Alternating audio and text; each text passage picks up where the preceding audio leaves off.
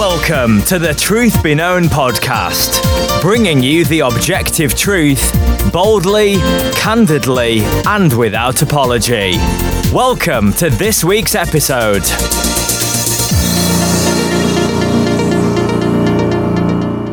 Welcome back to another episode of the Truth Be Known podcast. I'm Nathaniel Jolly. And I'm Eki Tepsapornchai. Well, brothers, good to see you again this week. So we've got several episodes here on Calvinism versus Arminianism. And I think it's been a good topic so far. And it's an important one, right? Yeah, I think it is. I think there's misunderstandings on both sides. I think there are straw men on both sides. And even those, as you mentioned, that call themselves Arminian, I don't think they have understood what it really means to be Arminian. And traditionally within evangelicalism, for those who may be new to this topic, or maybe this is your first podcast episode listening, we've been stepping through the major points of Calvinism and Arminianism. And this is really one of the primary debates that's always been kind of out there. And certainly Calvinism has been strawmanned, Arminianism has been strawmanned. So we're seeking to go through point by point just to understand what is it that it really teaches, and biblically, where would we go to support our positions? So absolutely. And, you make a good point. Oftentimes when people speak about theological positions, a lot of straw men get thrown in there, right? Things that that position doesn't really believe. And, I think as believers, whether we agree with the position or not, what we don't want to ever do is misrepresent it, right? Yeah. And so we want to be faithful to what it teaches, although we may disagree with it, because in reality, that's really the only way you can rebut a position is if you understand it correctly to start with. Right. Yeah. Otherwise, you're battling something that doesn't even really exist, and that happens a lot with Arminianism as well as with Calvinism. So today, we're going to jump back in. We've gone over total depravity versus human ability or free will. We've talked about unconditional election and conditional election. So today we're going to talk about, we'll see how far we get, but limited atonement would be the next one for Calvinism. So one of the 5 points of Calvinism is limited atonement. There's another word that folks are using for that now, and honestly, I can't remember what it is because I don't use it. Do you remember the term? Oh my, not off the top of my head. Effectual atonement or something like that. But traditionally, it would be referred to in the acrostic tulip. It would be the L, limited atonement. So what do we mean when we say limited atonement? Well, Calvinism, when we say limited atonement, what we mean is that Jesus died as a substitute for the elect, right? For those who he chose to save before the foundations of the earth. That his death does not atone for the sins of just anyone who dies, but only for believers. And that's what we mean. It's limited, not in its efficacy, it's limited in its scope, right? If we were to say that Christ died to cover the sins of just everyone full stop, you would be a universalist, because it would mean you don't have to accept Christ. Everyone is covered. And so that's what we mean by limited atonement, limited in scope, not in efficacy. And that's important because a lot of people immediately just get hung up on the word limited, right? How can you limit the blood of Jesus? But that's not what we mean. Yeah, a couple of alternative terms, and I couldn't find the one with effectual, but one is definite atonement. Some people use that, and the other one that sometimes gets used is particular redemption. And you're right. So people get hung up on the term limited as if we're saying that there are limits to how well the works of Christ, how well it applies to those who believe. And just as you said, it's not limited for those who are actually saved. It's limited in terms of the breadth and who it applies to. And this is really, I would say, for the 5 points of Calvinism, if you get someone that identifies themselves as a 4-point Calvinist, 99 times out of 100, the fifth point that they don't agree on is basically this one. So this is the most controversial point. And even those who would call themselves Calvinists will either hedge, will call themselves a half point in this area, or they will just say they don't believe this point at all. Yeah. And so it's good that we understand exactly what we mean. And so this is the position, right? It's basically that the blood of Christ is sufficient for and efficient and effective for all of those who come to know Christ. I mean, there's another way to say that, right? So all of those who profess faith in Christ, right, are redeemed and covered and are atoned for. All those who don't come to Christ, right, obviously they're not atoned for, and that's very simply what we mean. And so we're not in any way limiting God's power. This is just a way of recognizing, in our modern society, maybe limited isn't a good word, but I'm going to keep using it because I can't remember the other ones. But it's just a way of understanding to whom the blood of Christ applies, to whom his atoning work applies. So the opposite, the Arminian view, one of the pillars of Arminianism, the 5 pillars of Arminianism, is just very simply the opposite, unlimited atonement. Now, unlimited atonement teaches that Christ died for all of mankind, paying the price of redemption for all of man, but does only guarantee forgiveness for those whom choose to believe, and as many are as redeemed because of their belief, okay? And those who aren't redeemed will eventually be damned because of unbelief. Well, if that sounds remarkably similar, just worded very different, it's because it is. Yeah. I mean, basically. And so what they've done is they've just nuanced or explained what they mean by the blood of Christ has been given for all of mankind. Jesus Christ died for all of mankind, but they don't want to say that full stop. And so Arminianism then goes to describe the fact that it only guarantees redemption for all those who believe. So in my mind, really, these points are about the same. It's just how we're describing the word. And so because as a believer, no one believes that everyone's just automatically saved. Right? If you're a Christian and you understand just the fundamentals, no one believes that. And so I would argue that in reality, everyone believes in limited atonement. Everyone. Either you would say that you believe the atonement is limited to those whom God has chosen, right? Or you would say it's limited to those who choose to believe God. So it's limited in some way. It's just a matter of how you define what that limit is. Right. And so really the issue would come down to an argument for or against predestination and free will, which we've already spoken about that, right? And so limited atonement for Calvinism, the atonement is limited to those whom God chooses and foreordains to become adopted as sons through Christ. The Arminian view, unlimited atonement, the Christ died for all of mankind, but it only guarantees salvation for those who choose to believe God. And so those are the two differences there. Pretty simple. I think if we just took the time to understand, what we mean by the word limited, really that one would not be as much of a hang up. The hang up's going to ultimately go back to the first ones we talked about.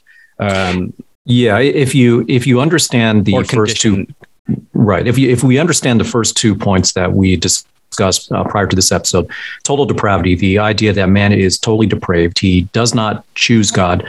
And it's not because, and often we throw around the word free will. People throw around the term free will. And we talked about that in that episode of Total Depravity. Man in his own free will never chooses God. That's the way I would put it. That's total depravity. And we see that in Romans chapter 3. And so if we understand that man never chooses God, then somehow God needs to intervene or else everyone goes to hell. Everyone's going to die without putting their faith into God and Jesus Christ. And so that's what led to the second point, which is the unconditional election, that God had to elect those whom he would save. And by electing them, it means that he is going to do a work in their heart so that they would be able to know and understand the gospel and ultimately respond to it. Because once someone really understands the gospel, understands who Jesus Christ is and what he did, at that point, their will is going to be so changed that they wouldn't want to choose anything else. And that kind of ties into the next point we'll talk about a little bit later, which is irresistible grace. But if you understand those 2 points, that the starting point of man, that he's totally depraved, and that it required an election from God that was unconditional, meaning it did not depend on anything that we did, none of our works, then you also have to understand from there that God already knew by the time Jesus Christ went to the cross, God already knew exactly what sins needed to be atoned for. So for those who have put their faith into Jesus Christ, all of your sins have been paid for, past, present, and future. And if God already knows who has been elected, then the idea is that the wrath that was poured out upon Jesus Christ would cover exactly that. Yeah, absolutely. Yeah. And well, let's just move on to the next one. I think the limited atonement, unlimited atonement is a rather simple one when you just explain it that way. Irresistible grace would be the next Calvinist position, right? So irresistible grace, when we talk about that, we're talking about the fact that nothing prevents God from saving those whom he has chosen. And he's chosen them before the foundations of the world, we're told, right? In Ephesians and in other places. So every person that God has chosen will be saved through faith in Christ through the call of the Holy Spirit. And that's what we mean by irresistible grace. Yeah, I think of John chapter 6. John chapter 6, verse 37 says that all that the Father gives me will come to me, and the one who comes to me I will certainly not cast out. And that's the words of Jesus Christ. And he's talking about the fact that the Father needs to draw you to him. And the context of this statement makes it even stronger because he's confronted with a bunch of people who say they believe him, but they are starting to reject him and walk away the more truth that they hear from Jesus Christ. And rather than Jesus Christ trying to compromise with them or try to win them back, he essentially just shares this truth that, look, the ones who the Father gives to me, they will come to me and I will certainly not cast out. And then he says it another way in verse 44, same chapter, John chapter 6, verse 44. No one can come to me unless the Father who sent me draws him. So the first time he says, all that the Father gives me will come to me and I will certainly not cast out. And then he flips it around and says it in a different way where he says, no one can come to me unless the Father who sent me. So if the Father sends you, you will be saved. And there is no way for you to be able to go to Christ unless the Father sends you. So he really draws two absolutes on both sides in terms of the Father is very, very specific about who he sends, and that everyone he sends will absolutely be saved. Now, this is really, when I look at irresistible grace, it's kind of the flip side to total depravity. So total depravity, in my view, would say that no one in their own nature would ever want to choose God. It's not that it's not that God prevents them from choosing him, but it's that in their nature, they would never choose him. Whereas irresistible grace, now that they've received a new nature, irresistible grace presumes that God has regenerated their heart. They have received the truth. They understand the truth. And now in their new nature and understanding the truth, having their eyes opened, they will absolutely respond the way the gospel requires us to respond, which is to repent and believe. And so once again, this is not to say that people are pushed in one direction or another against their will, but that I would say that their will is informed by their condition, whether they are in a natural state of hating God or whether they have been given a new nature and now see the truth, love the truth, and want to embrace the truth. Yeah. And I think, to support that point, I mean, when you go to Ephesians, and I forget if it's in chapter 2 or 3 now, but the start talks about how that we were dead in our trespasses and sins, right? And it goes on to describe what our nature and our character is before salvation. I think that's in chapter 2. It says, you were dead in your trespasses and sin. And then it goes on to talk about how we follow the ways of the world, indulged in the lusts of the flesh, according to the power of the prince of the air. And then in the end of that verse 2 or 3 there, it defines us in a pre-saved state as being children of wrath. Well, if you are by nature a child of wrath, then certainly you would never choose anything of God, right? You don't have the capability of it. In fact, it describes you as being dead in every way. We've spoken about this before. You go to the Old Testament, it talks about a heart of stone being turned into a heart of flesh. Well, what power does man have in a fallen, dead state as a child of wrath to choose God? Well, he wouldn't. Right. And so when we talk about will this way, part of it is just understanding our sinful nature and the depravity of man. So really, all of these points ultimately go back to the very first one, which is just simply understanding the fallen nature of man and how that affects the way we think, the way we act, and our choices. If you mess that up, then certainly you can come up with a bunch of doctrine that just isn't supported biblically. And then I love that the scripture is so very clear on the point of irresistible grace in so many places. I mean, another one is John chapter 10. You go to John chapter 10 and 26. Let me read this. He said, this is Jesus speaking, right? He says, but you do not believe because you are not of my sheep, right? My sheep hear my voice, and I know them, and they follow me, and I give eternal life to them, and they will never perish, and no one will snatch them out of my hand. It's a case for perseverance, but we'll get there later. My Father who has given them to me. I mean, again, so why do they belong to Christ? Verse 29, my Father who has given them to me is greater than all, and no one is able to snatch them out of the Father's hand, and I and the Father are one. And so again, we have it here. Clearly, those who have been chosen by God, they will all come to him, right? Irresistible grace. So what's the opposite of that? Oh, do you have anything to add to that, brother? Yeah, I would just say that what you just read, I mean, that's really an extension of what Jesus Christ started to teach them in John chapter 6, where he says, basically, you can't come to me unless the Father sends you. And if you are sent, you will absolutely be saved. And even at the end of John chapter 6, we've mentioned this before, after a lot of his disciples walk away, he turns to the 12 and say, you guys aren't going to leave also, aren't you? And then Peter gives the great confession that we have come to believe that you are the Holy One of Israel. Where else will we go? You have the words of eternal life. And that sounds like a great confession, but then Jesus actually rebukes them, say, did not I not choose you first? And then by the time you get to John chapter 10, that verse you just read, I mean, really, this is such an important distinction to say that, why is it that you do not believe? Because you are not my sheep. We would typically turn that around. Why are you not my sheep? Because you don't believe. In other words, if you believe, of course, you're going to be my sheep, but that's not what Jesus is saying.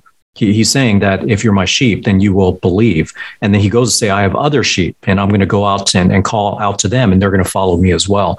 And so that implies that his sheep have been marked out even before they heard his voice. Yeah. And again, that goes back to the election that's required because of the depravity of man. Yeah. And so we can hop all the way back to Ephesians chapter 1. Which really, it gives us, we find the order salutis here, but he goes back and I love it is such a crystal clear place in scripture to see just God. I mean, you see God the Father's work in our salvation. You see God the Son's work in our salvation, and you see God the Holy Spirit's work in our salvation all in one chapter. But in the first, Paul says, blessed be the God and Father of our Lord Jesus Christ, who has blessed us with every spiritual blessing in the heavenly places. And then you get to verse 4, and he says, just as he chose us in him. Well, when did he do that? Before the foundations of the world. So you didn't even have the capability.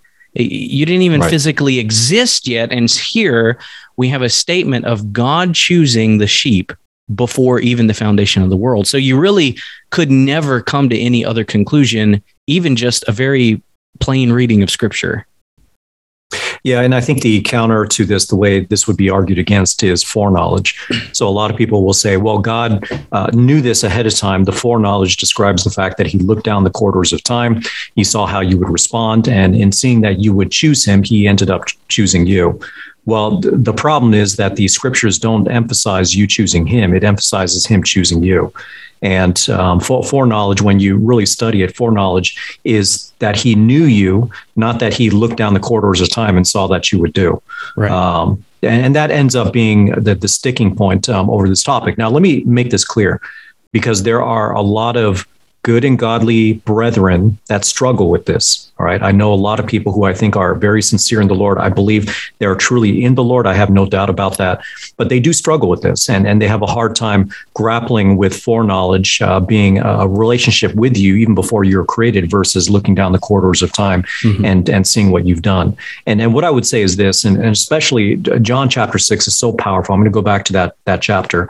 In that chapter, you have both man's responsibility as well as God's God's sovereignty, stated side by side. But ultimately, when you get down to the end of the chapter, when Peter gives the confession that reveals the truth that only Jesus Christ has the words of eternal life, and that Jesus Christ indeed is the Holy One of God.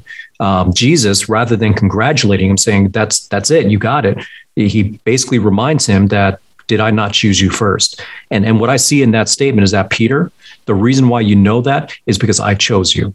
I didn't choose you because I knew you would say that. You said that because I chose you. And so I believe that when you put them side by side, there is a priority that has to be there. Either we are the ones that chose or God is the one that chose. And I believe what you see over and over again, it's God. Yeah, absolutely. And, again, if you, and I would encourage folks, there are groups of people, as you say, there are dear brothers and sisters in Christ who they want to understand how God works in our salvation and how man responds, and they're asking genuine questions. And we really want to give focus and attention to those folks. You have the other folks who aren't really interested at all in what the Bible teaches, right? They just want to pick a side for whatever reason, and they're not interested in the scripture. So I'm not interested in those people for this. But I think, and you can comment on this, some good places to go. I always send people to Ephesians. And from there, I take them to these other passages because it gives such a clear picture. And then at the end, and you can correct me, I think so between Ephesians chapter 1 and 3, read those 3 chapters, because what you have is the very foundation and start of your salvation, which is God choosing you before the foundations, right? And so before you exist even, and you get all the way down, and then Paul tells us the reason why that is. He says, so that no one may boast, right? In other words, there is a reason that you don't have a part in this. And the reason is so that God receives all of the glory due him. And I think it helps us understand when we read all of that, we kind of take a step back and look at the whole picture. And we see Paul saying, well, why is all of this way? Well, the reason is so that no man may boast, right? You can't boast in your choice, in your salvation, because it was God working from the very beginning, from the very foundation. And I think if you take the Arminian way, and again, we should always ask the question, what does my theological position, what are the implications of it at its very end? Whether I get there or not really doesn't make any difference.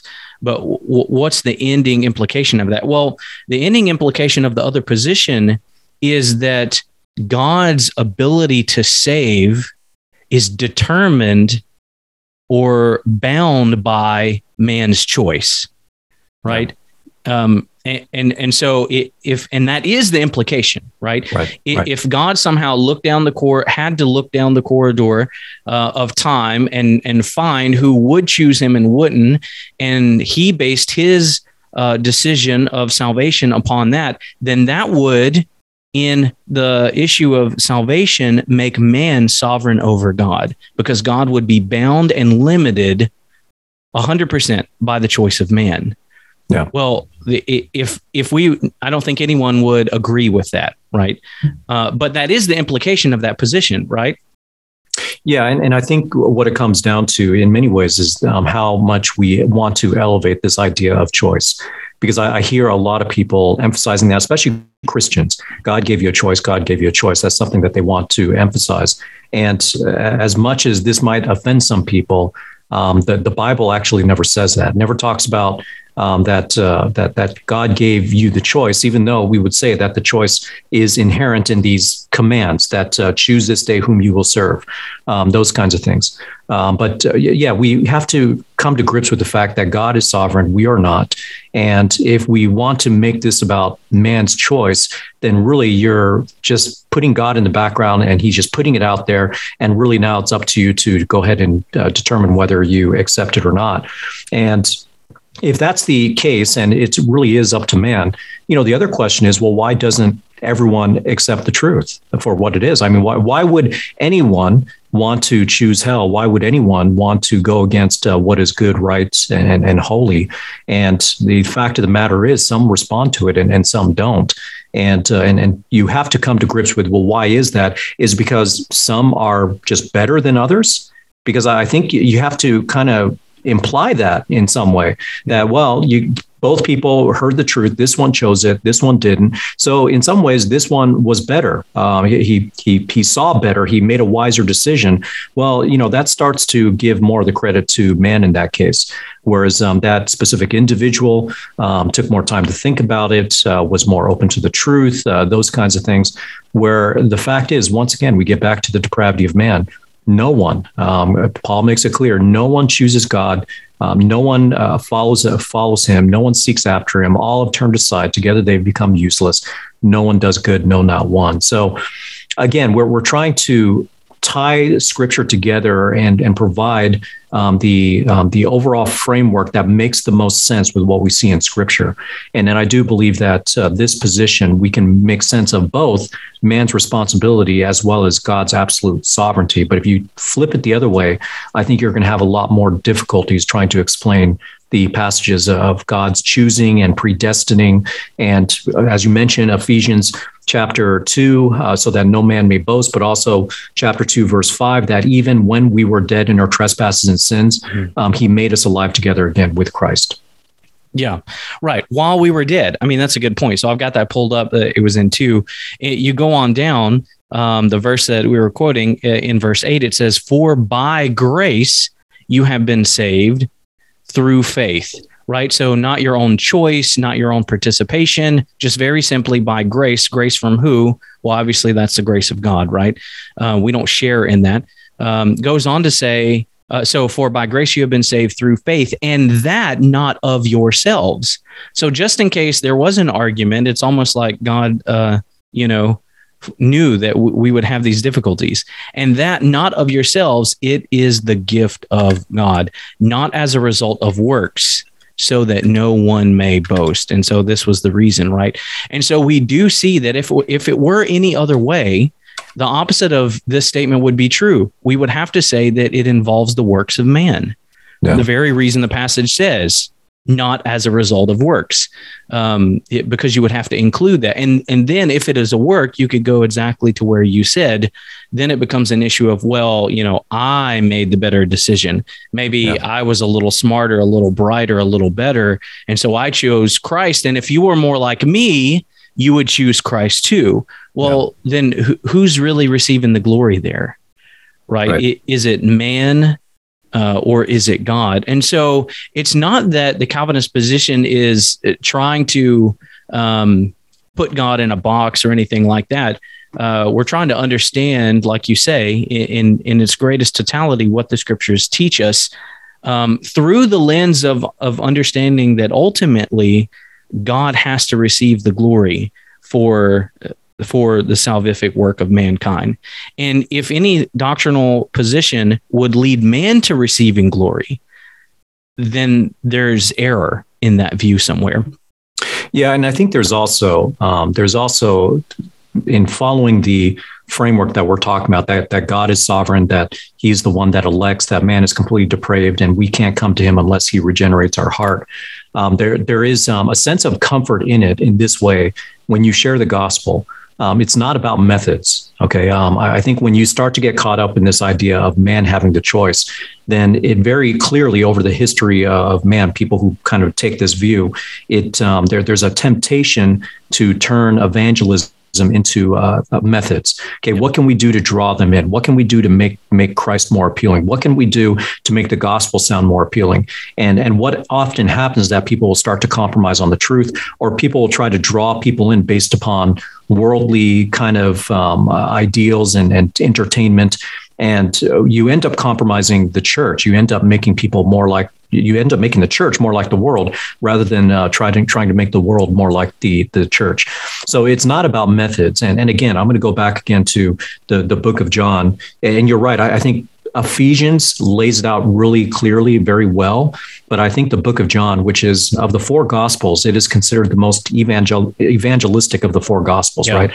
That's the gospel that you give to someone who's brand new to the faith, or someone who wants to know what Jesus Christ and Christianity is all about. You typically go to the book of John, and John just emphasizes over and over again. The central purpose of the book of John shows up at the end of the book of John when John writes, "These things have been written so that you would believe that Jesus is the Christ, the Son of God, and that in believing you will have eternal life." So obviously believing in Jesus Christ is central to the entire book. And yet you will see as early as chapter 2, but going onwards, you will see John use that same word believe to describe people who initially came to Christ and then rejected him. And so what we see throughout the book of John is this very carefully crafted tension by the Apostle Paul that there is a difference between those who believe falsely and those who believe the absolute truth. And not only that, what becomes crystal clear as you follow the words and the actions of Jesus Christ throughout is that not only is there a difference between the false and the true, but Jesus never he never alters his approach. He never tries to appeal to those who walk away. He doesn't compromise his message. He doesn't try to make it more worldly. He doesn't try to make it more appealing to them. In fact, what he continues to do is just double down upon the truth. Now, so when it comes to methods, I would say this: the only method that matters is being faithful to the scriptures.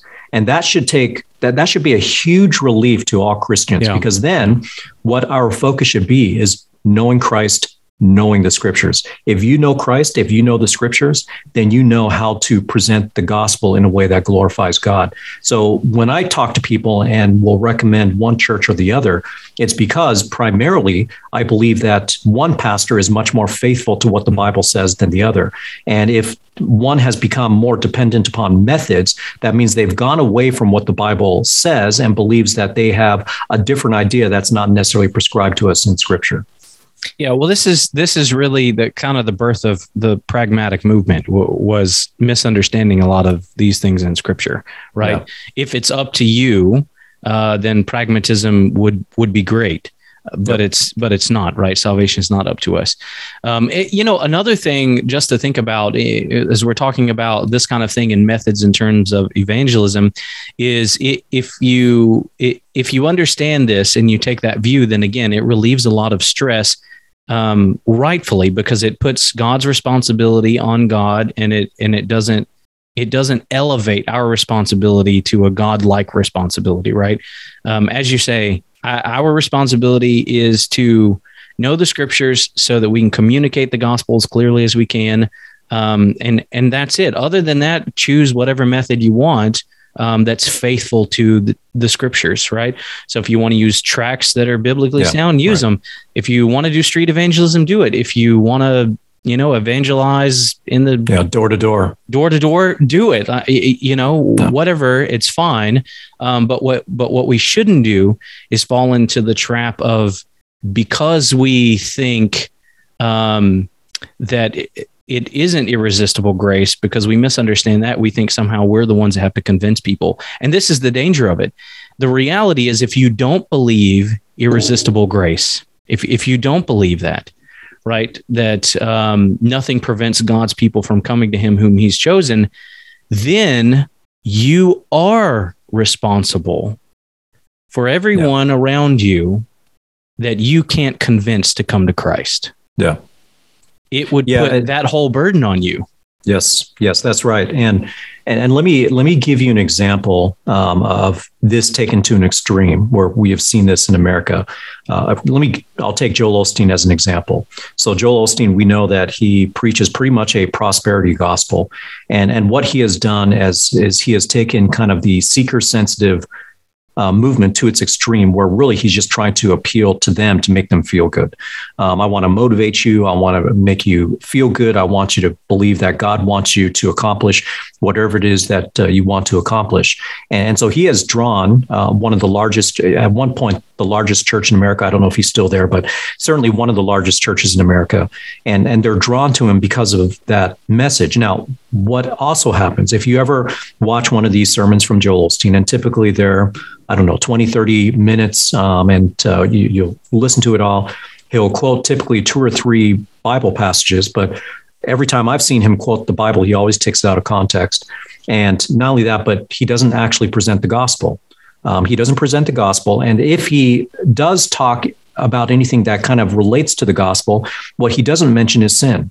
He doesn't mention sin. He doesn't mention the consequence of sin, which is death, eternal death in the lake of fire, which is hell. Those are things that he doesn't talk about because those are things that are not popular. People don't want to hear that because it sounds judgmental. It scares people away. And you know this too, Nathaniel, when we're on social media, a lot of times we'll share just biblical truths. And a lot of times what people come back with is you're driving people away from the church. You're causing people to run away. And this is also what's happening with the LGBTQ movement. Now, I would say that there is an error of a number of Christians, or at least people who call themselves Christians, that really treat the LGBTQ movement with hatred. You think like the Westboro Baptist guys. Yeah, the Westboro Baptist guys, people who encourage violence or who support violence against them, which we should never do. We simply stand upon the fact that the scriptures say that this kind of behavior is sin. People who practice this behavior will not inherit the kingdom of God, just as they practice any other kinds of sin that stands against God. And so we have to preach that, and we have to preach that especially now because that movement has been so influential upon society to the point now where we have the bills being passed, laws being passed, where or teachers as early as the elementary school level, where they want to introduce them to deviant sexual concepts rather than allow the parents the responsibility to handle that. So this is the reason why we have to stand against this and talk about it. But what a lot of churches have done, what a lot of other Christians, or at least those who call themselves such, who believe that we are driving people away from the church because of the way we are standing upon the fact that this kind of behavior is deviant, it is sin, and people who practice such sin will not inherit the kingdom of God. So what is the solution? Well, the solution is to embrace them, to welcome them, to not let them know about the need for repentance. And in some cases, and for a lot of these churches, and eventually I believe they get there, they start to affirm. They start to ordain ministers, and they start to become advocates for this movement in terms of their rights to do whatever they want, which, by the way, it's not that we're against their rights as human beings, but often when they push their rights, it's really seeking to suppress the rights of the church. Yeah, absolutely. So these things really matter, right? And they affect other things. And so if you get these doctrines wrong, you end up with all kind of methods and means and modes of evangelism that just isn't biblical. And one of them is that very thing, right? We want to convince the LGBT community that God loves them. And so now we have quote unquote homosexual Christians.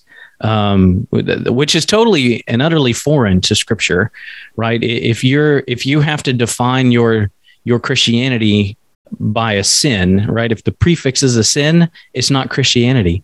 But part of the issue, not all of it, but part of that is having a wrong understanding of irresistible grace, even if people didn't know that's right the term for it. But we're not responsible, right, for who does and doesn't come to Christ. Now, I will say this: maybe we'll do another episode on what's hyper Calvinism. I think it's rare, but it's out there. There are those who would say, well, the belief in Calvinism leads to people who just don't believe in evangelism. Well, no, that's not true. Out on the street or wherever, you'll find people who, if they claim to be, follow the Calvinistic form of doctrines, you'll find that they're very evangelistic if they're believers, right? And the difference is just very simply this. You and I can go out and evangelize, or whatever context we're doing that, and we can go home after that and we can sleep well because we're leaving God's part up to God. We're not worried about, who did or didn't respond necessarily, as long as we were able to communicate the gospel. Right. Versus the Arminian view, you have to worry about whether you were good enough in your communication, because that person might go to hell. And if it was just an issue of your poor communication, then that's on you. Right. But then you see, actually, you become God in a sense. Yeah. Right. Because it's up to you whether they get saved or not. I would say the other thing in regards to that is, when we're evangelizing, we're just trying. Our view is we don't know who God has and hasn't chosen. right? That's not the Calvinist view, is to even try to find out who, we're not trying to pick and choose who we think God's chosen and who he hasn't. Right? That doesn't factor into the understanding of irresistible grace. So as a result, we just simply preach to everybody. We preach the gospel to everybody because we don't know who God's called to himself or who he will call to himself. And that is the Calvinistic view. And so if you were just to look on the outside, you really wouldn't see any difference between evangelism from someone who believes in irresistible grace and maybe evangelism from someone who doesn't. Your differences would be in how they think and process and why they use the methods that they use. But both would be evangelistic, right? So true Calvinism does not produce coldness in evangelism. Yeah. In fact, it produces a far freer and God-honoring evangelism, because it basically says, you know what, God, I'm going to preach the gospel to everyone, knowing that you alone can save and I have no part in their salvation. And so we're going to leave that up to you. Yeah. Well, let's move on. Let me just add this. We glorify God when we share the truth. So we do it in order to glorify God. And all this to say that, while what we say is true, it's not based upon your methods. It's not based upon how clear or unclear you were.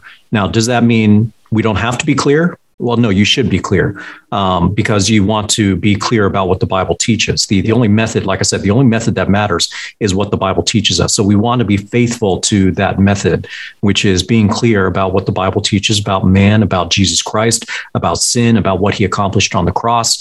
And the more clear you are, the more of a responsibility there is upon the hearer to respond to that, recognizing, though, that ultimately they can't respond unless God actually regenerates their heart. But I think of Philippians chapter 1. In Philippians chapter 1, the first commandment that Paul gives shows up in verse 27, where he says, only conduct yourselves in a manner worthy of the gospel of Christ, so that whether I come and see you or remain absent, I will hear of you that you are standing firm in one spirit with one mind, striving together for the faith of the gospel. So in other words, to conduct yourself in a manner worthy of the gospel is to stand together in the faith of the gospel. And he goes on to say in verse 28, in no way alarmed by your opponents, which is a sign of destruction for them, but of salvation for you, and that too from God. So in other words, one of the signs that you are saved is that you actually stand in the faith of the gospel, meaning you share the gospel, you trust in the gospel, you help bring other people to faith through the gospel, recognizing that those who stand against it, who reject it, who continue to be scoffers against that, well, that's going to be a sign of their destruction if they do not repent.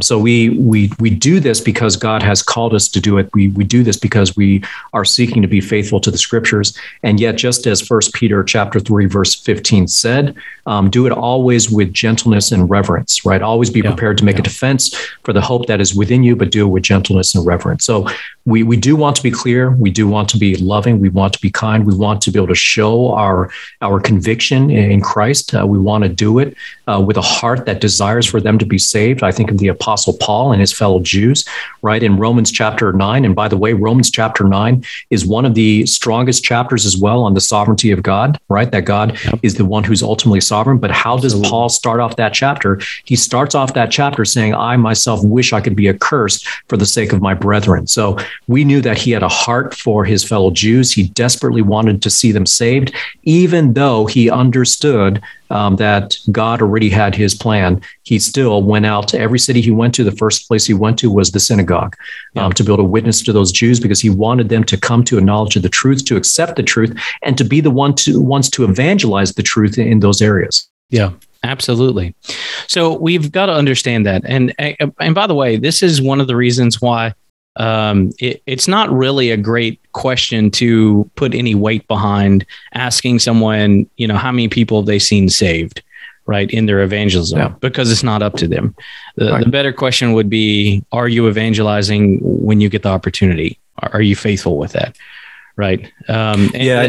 And that's one of the problems in the SBC, right? By the way, I mean, just to mention that, because it's such a huge thing, there's such an emphasis on, well, how many people did you lead to the Lord?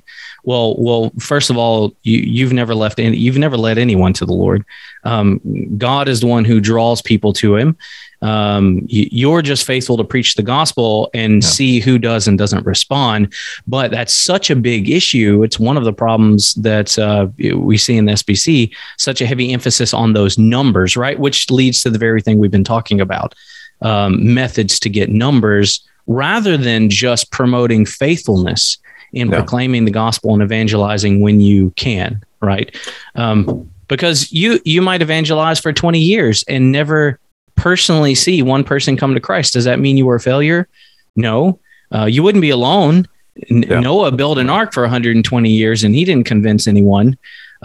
Jesus made a couple statements and lost all of his followers except 12. So I'm not sure he would make it in the SBC as a picture of church growth, as it were.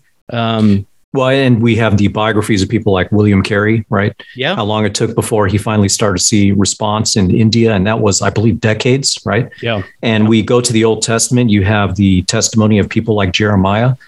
He was a prophet in Judah for close to 50 years and did not see a single person repent. And then on the flip side, you get someone like Jonah, who is trying to run away from the will of God, gets swallowed up by a giant whale, giant fish, gets spit out on land. He goes against his own will, says 40 days and you will fall. And then the entire city repents. The entire city repents, yeah. You know, so and certainly I wouldn't call Jonah a more faithful preacher than Jeremiah. I think also of God when he spoke to Ezekiel. Ezekiel was the prophet while they're in Babylon. And he called him, he said to him, you are the watchman of Israel, which means this: if I tell you to say something and you don't say it, then I'm going to hold you responsible for their lack of repentance. But if you say it and then they don't repent, then I will not hold you responsible because you were faithful to do what you were called to do. So it's the same thing. It's the same thing with us. And you can look at the New Testament, the deacon Stephen, right? The deacon Stephen was not a deacon for very long. He was contesting the Jews' rejection of Jesus Christ, and they couldn't contend with his wisdom, with the power of the Spirit that was working with him. So they brought him before the Sanhedrin, gives this this blistering message in Acts chapter 7. And at the end of it, what was the result? They stoned him to death, right? Well, that doesn't seem very successful. Well, in the eyes of God, I would say that he absolutely glorified God. Yeah. And the result came afterwards. So, and that's the other thing, too. There are a lot of people that when they come to faith, they didn't come to faith with the first presentation of the gospel they ever heard. Now, some did, but there are a lot of people that may have heard the gospel repeatedly throughout their lives, and they finally got to a point where they confessed, they repented, they put their faith into Jesus Christ. Would we say that all the prior times that the gospel was shared was useless? Well, no, I believe that God used each and every one of those presentations to help bring that person to the point where finally, by God's timing, they would finally respond to it. Yeah, absolutely. So irresistible grace, again, the Calvinist view is that nothing prevents God from saving those whom he's chosen before the foundation of the world, that every person God has chosen will be saved through faith in Christ through the call of the Holy Spirit. All of the work of God, none of the work of man. Our part is simply the proclamation of the gospel. So the Arminian view would be effectual resistance. Effectual resistance. Well, what is that? Well, effectual resistance is the understanding that God is sovereign, but he is not sovereign over salvation, that man's will can permanently render God unable to save. And we've talked about that. God wants to save everyone, but he's incapable of doing so for the man who will not let him. Now, that is an accurate understanding of that view, because again, God's ability to save, right, is predicated on man's choice. And so if man says no, then God is bound by the choice of man. If man says yes, then only then God is allowed to save him. And I'm trying to use my language carefully, but you can see the issues just in communicating it that way, right? And I think when we say that and we help people understand the issues with that, I don't know that anyone would be comfortable saying God is limited by man, right? But I don't know that we often think through the implication of these things. But that is, if man has the ability to reject God, and God, so to get around that issue, we say, well, God just chooses those who would choose him first. Again, the sovereignty is placed on man's choice and not on God's choice. And so we have issues there. And we've talked about that. Any other thoughts? And maybe we should end here, unless we want to go an hour and a half on this one, but we'll try to keep it a little bit short. So any last thoughts on conditional election? Yeah. And I do like what you said when you said that this is not, the gospel presented by someone who's an Arminian versus the gospel presented by someone who's a Calvinist is essentially going to look and sound the same way, unless one has given into methods. But the gospel may very well sound the same way. And these truths that we're talking about are not necessarily a part of the gospel message itself. Now, I know a lot of people will quote Spurgeon, that Spurgeon said something to the effect of Calvinism is the gospel. I'd have to look at the larger context in which he made that statement. But the statement itself, I would disagree with if you're trying to equate Calvinism with the gospel. No, the gospel is the good news of salvation. The gospel is the good news of the work of Christ and the salvation that he has brought to those who repent and put their faith into him. All these other things that we're talking about is really trying to understand from the big picture, the full history of redemption and how God ended up working and receiving all the glory for the work of redemption that he accomplished. And then I think when you look at the Old Testament, you see testimony after testimony about how no matter what God does for man externally, he never responds the right way. Mm-hmm. So God has to do a work in the heart. Yeah, and you talk about Spurgeon. I've got a quote here by Spurgeon, which I think is a very good one. Spurgeon says, "I believe that very much of current Arminianism is simply ignorance of gospel doctrine. And if people began to study their Bibles and to take the word of God as they find it, they must inevitably, if believers, rise up to rejoice in the doctrines of grace." We often refer to Calvinism as the doctrines of grace. Yeah. At the end of the day, if we're honest and we look at these positions, Arminianism very much does and demands it be a work-based salvation, because man has to choose God on his own accord, which would be a work. It also binds God to the will of man. And so it puts man's sovereignty above the sovereignty of God. And so, I think for those who are just very simply asking the question, well, I want to believe what the Bible says, right? And there are some difficulties. I mean, there are most certainly difficulties in Scripture. And even when we talk about these things, you're talking about salvation and how God's will works with man's will. There's certainly some mysterious things in here. Exactly where are the line of those things between, God's will and man's responsibility? Well, we can't tell you in every instance. But what we can say is both things we find in Scripture, and therefore both things must be true. We can understand, I think, to a great extent, but there certainly is mystery. So our goal isn't to understand God in all of his complexities such that we can say, I've got God down, right? That's just not going to happen. We're the creature and he's the creator. But I think if we go through these things with Scripture, inevitably we have to come to the conclusion that the Arminian view, as we've seen it, just puts man above God and it creates a works-based salvation. Therefore, it can't be true, right? Yeah. Now, and that's why I said earlier on that I think that Arminianism genuinely is heresy. Some other theologians would disagree with that. I know William Ames, who was an English Puritan, said that it is an extremely serious error tending to heresy. But I also would say that most people aren't genuine Arminians, because if you state the actual position, I just don't know that anyone, you and I know probably, who would take an Arminian view would say, well, yes, God is bound by the will of man. Well, people don't believe. Most Christians wouldn't say that, right? They'd be uncomfortable with that. Well, if you're uncomfortable with that statement, then you don't share that Arminian view.